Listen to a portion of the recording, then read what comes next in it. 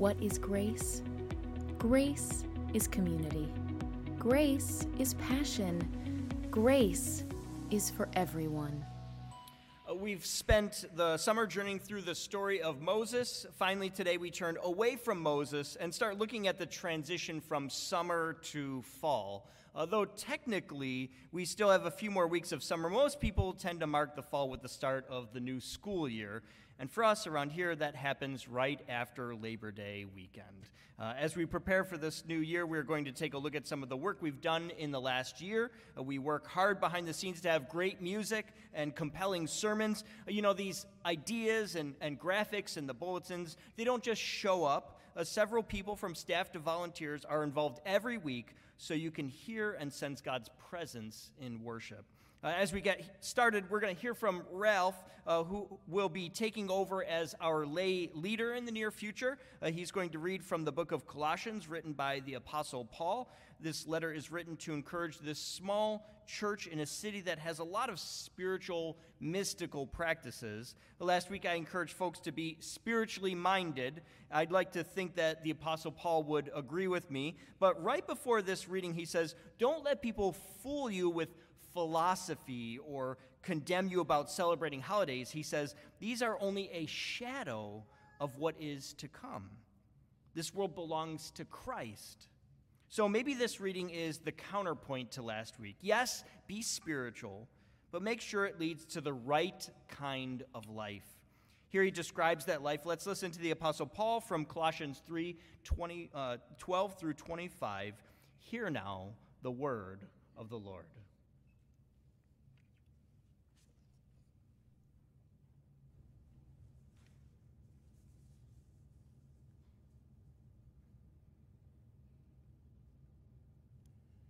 As God's chosen ones, holy and beloved, clothe yourselves with compassion, kindness, humility, meekness, and patience. Bear with one another, and if anyone has a complaint against another, forgive each other, just as the Lord has forgiven you, so you must also forgive. Above all, clothe yourselves with love, which binds everything together in perfect harmony. And let the peace of Christ rule in your hearts, to which indeed you were called in the one body. And be thankful. Let the word of Christ dwell in you richly. Reach and admonish each other in all wisdom, and with gratitude in your hearts, sing psalms, hymns, and spiritual songs to God. And whatever you do, in word or deed, do everything in the name of the Lord Jesus, giving thanks to God the Father through him. Wives, be subject to your husbands, as is fitting in the Lord. Husbands, love your wives and never treat them harshly. Children, obey your parents in everything, for this is your acceptable duty to the Lord. Fathers, do not provoke your children, or they may lose heart. Slaves, obey your earthly masters in everything, not only while being watched and in order to please them, but wholeheartedly fearing the Lord. Whatever your task, put yourselves into it as done for the Lord and not for your masters, since you know that from the Lord you will receive the inheritance as your reward. You serve the Lord Christ. For the wrongdoer will be paid back for whatever wrong has been done, and there is no partiality. And from Matthew 6:26, we hear the words of Jesus. Look at the birds of the air. They neither sow nor reap nor gather into barns, and yet your heavenly Father feeds them. Are you not of more value than they? The word of the Lord for the people of God.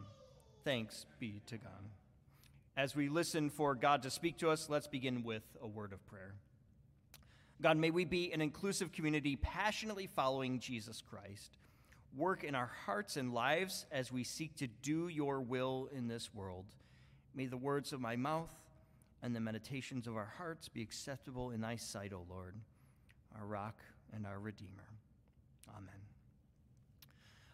Many of you know that we have a podcast of our time here together. If you don't know what a podcast is, just think of it as radio through the internet that you can listen to whenever you want. Our channel started with 14 listeners, and then it grew to a few hundred, but in August of last year, we had what could be described as our first viral podcast. We went from a few hundred to a few thousand listeners. It was during our summer series called All About Love, and it was on a really challenging subject. It was titled The Toughest People to Love. The title came from a book of the same name that talked about people who have disorders like narcissism or obsessive compulsions. There were folks who had addictions to drugs or self-mutilation. But the third category is a surprising one in this book. Some of the toughest people to love don't have disorders or addictions. They are called in the book simply the fool. It's like the grandmother Judy who was asked to watch over her grandchildren overnight. The parents told her that their daughter had celiac disease and required a very specific diet. Well, grandmom didn't care. She cooked the children fish sticks, and when the daughter got sick, the parents came and picked her up and took her to the hospital where she had to stay overnight. When they confronted the grandmother, Judy said, "When you were young and you ate everything, I don't believe all this nonsense about allergies." That, my friends, is a fool.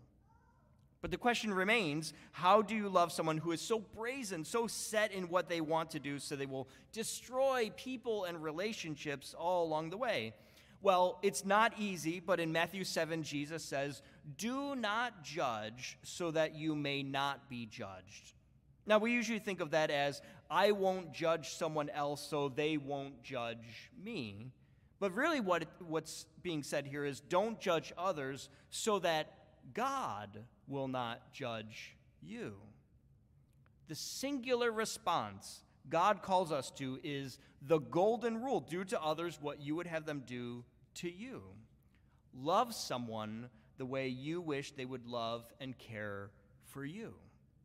We ended with a story about a famous preacher at a conference. He was greeted afterward by a couple, and the man said he was his favorite preacher. Night after night, the preacher noticed this couple and saw how the man kept falling asleep during his sermons, just 5 or 10 minutes into it.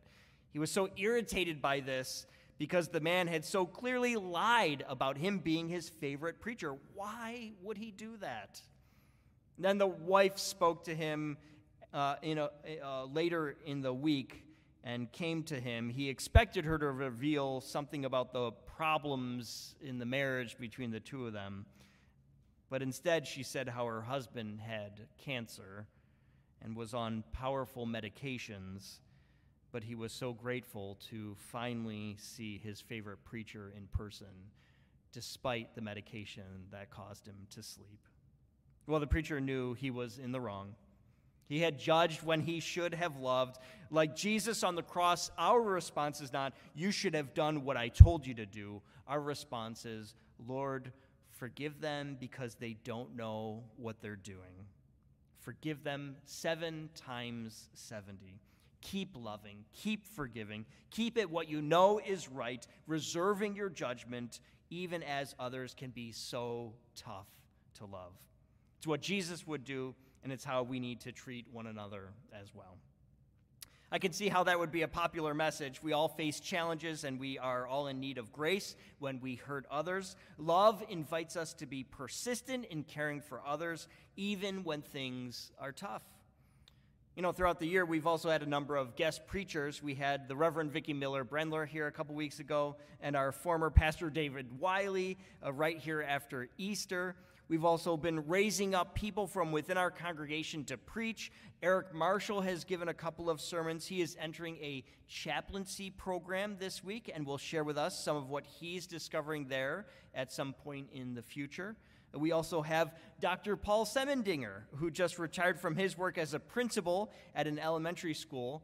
I understand he retired so that he could pursue his true love, which is to play professional baseball. I'm sure the Yankee recruitment department is right around the corner for him.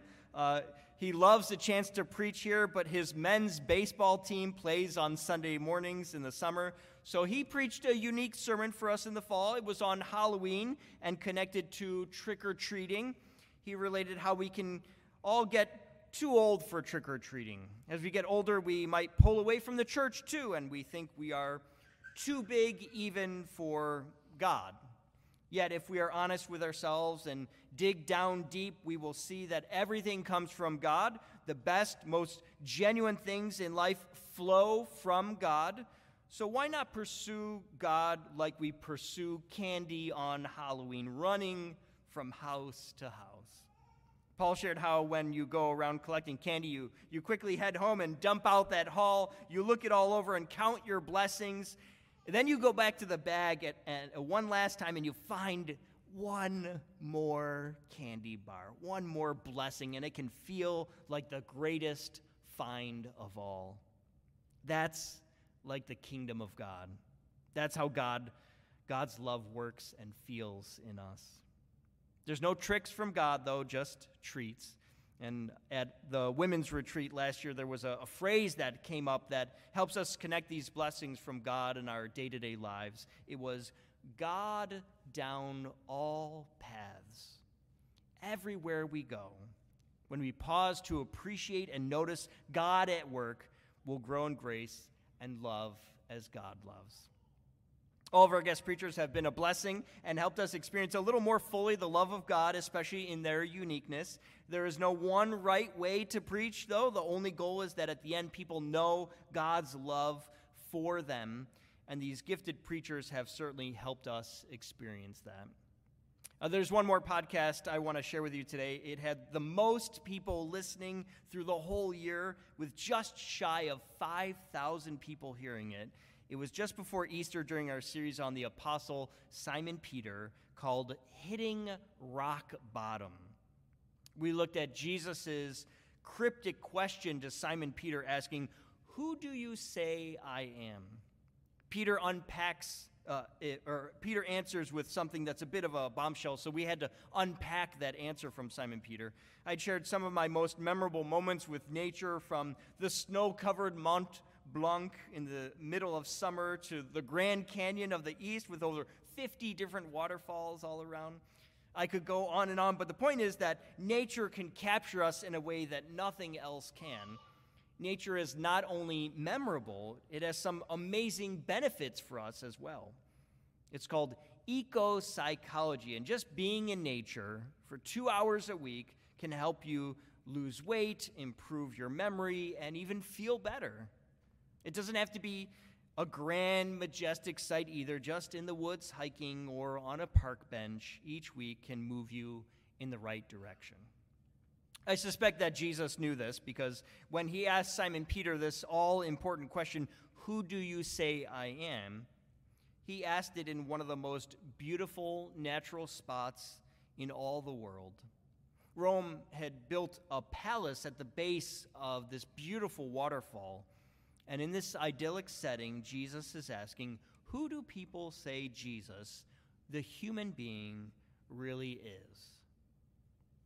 Everyone says he's a prophet, maybe like John or Jeremiah or Elijah. But Peter, in all his brashness, says, "You, Jesus, are the Messiah." He's saying Jesus is not just a human like those other prophets. Jesus is Lord over all things. Now, we usually like the idea of Jesus being Lord, because when we follow Jesus, we are sure that it's going to benefit us. Jesus as Messiah means God is bigger and stronger than my problems. It means my cancer will be cured with a miracle. It means my money problems will be fixed by a divine gift. And when somebody is really bothering us, we just pray that the Lord will take their breath away. And when we're at our most cynical, we pray that the Lord will keep their breath away permanently. Usually, though, the connection we make is that Jesus as Messiah, as Lord, means God fights for me and against my enemies. We think, I can't hit rock bottom because I got Jesus on my side. Right after Peter tells Jesus he's the Messiah, Jesus says, "You're right, Peter, and I will build my church, and the gates of Hades will not prevail against it." We hear Jesus saying, "Good for us, we are on the winning team, no problems here." But the truth is, Jesus calls us to a life that can really be filled with difficulty.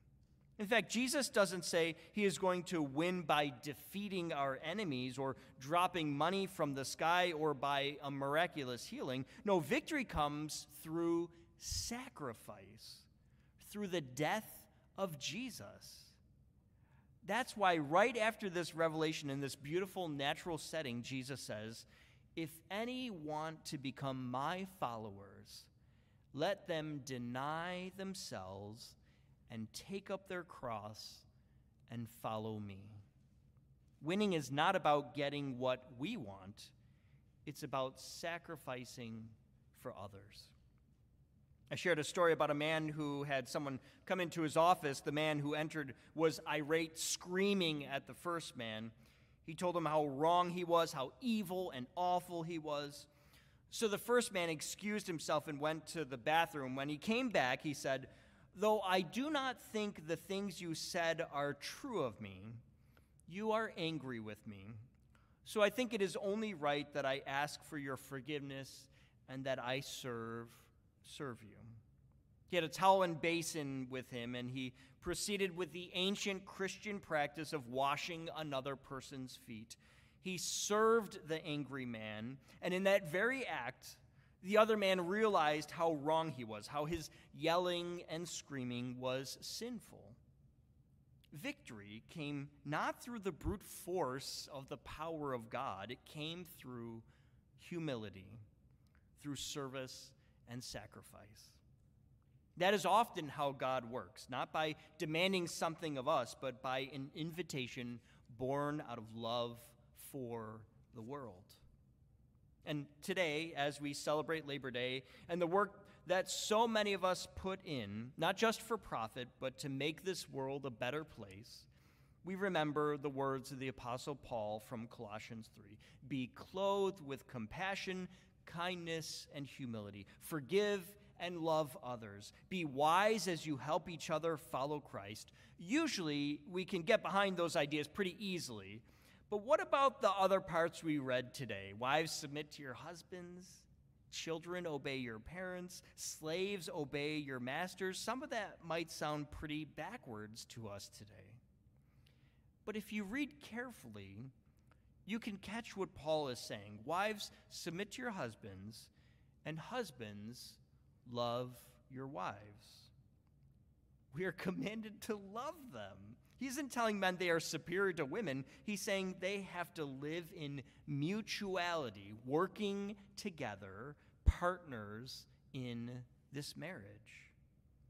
Next, children are told to obey their parents, but what does he say after that? "And fathers, do not provoke your children, or they may lose heart." Again, the things we do must be in regard to others, respecting them, caring for them, making sure everyone, even children, are getting what they need. And then finally, what's likely the toughest one for us to hear today, slaves, obey your masters. Paul has said many times in other places, all people are equal before God. We know Paul disapproves of slavery as an institution, so why would he say slaves should follow their masters? He says, "Whatever your task, you don't do it for people, you do the work as done to the Lord." He's telling the worker, do your work to please the Lord. And he is telling the owners, they don't work for you, they work for me. So you better not mistreat them. You better respect them just as you would any woman or child, just as you would any person who has the Spirit of God at work in them. Let's end with this. There was a man who had a tough job out in LA. He worked hard every day, 70 hours a week, but things kept getting harder. He eventually struggled to sleep and took sleeping pills, but after a year of this, he was awake in the middle of the night and felt very distinctly like God was laughing at him. Why was he working so hard and God laughed at him? It took several years before he got his answer. When he was moving to a new home, he saved the heaviest piece of furniture for last, a giant old desk in the office. He pushed and pulled with everything he had, and then this 4-year-old son walked into the room. He asked his dad if he could help, and his father agreed, and the two of them worked to slowly push this massive desk across the room. At one point, the son stopped pushing and looked at his dad and said, "Dad, you're in my way." So the father graciously stepped aside and watched his tiny son push with all his might, and the desk did not budge. That's when he laughed and realized why he felt God had laughed at him all those years before. For so long, this man was trying to do everything in his own power, working as hard as he could, thinking that everything depended on him. Instead, in that moment, he realized that we are more like his 4-year-old son than maybe we would like to admit. We are totally dependent on God. It's only as we live out the values of the Lord that we can see real movement. God calls us to work as if it's for the Lord, everything, with respect and love in harmony with others. When our commitment is for the benefit of others, we are no longer working at odds with those around us, but for their mutual benefit. That's when we really see progress in our lives. Not when we work to best our enemies, but when everything we do, every step, every thought, and every deed is done for the Lord. May this Labor Day be one that reminds you that you work for the Lord, and ultimately, everything in our lives is dependent on God. Amen? Amen. For everything happening at Grace, check out our website at gumc.org.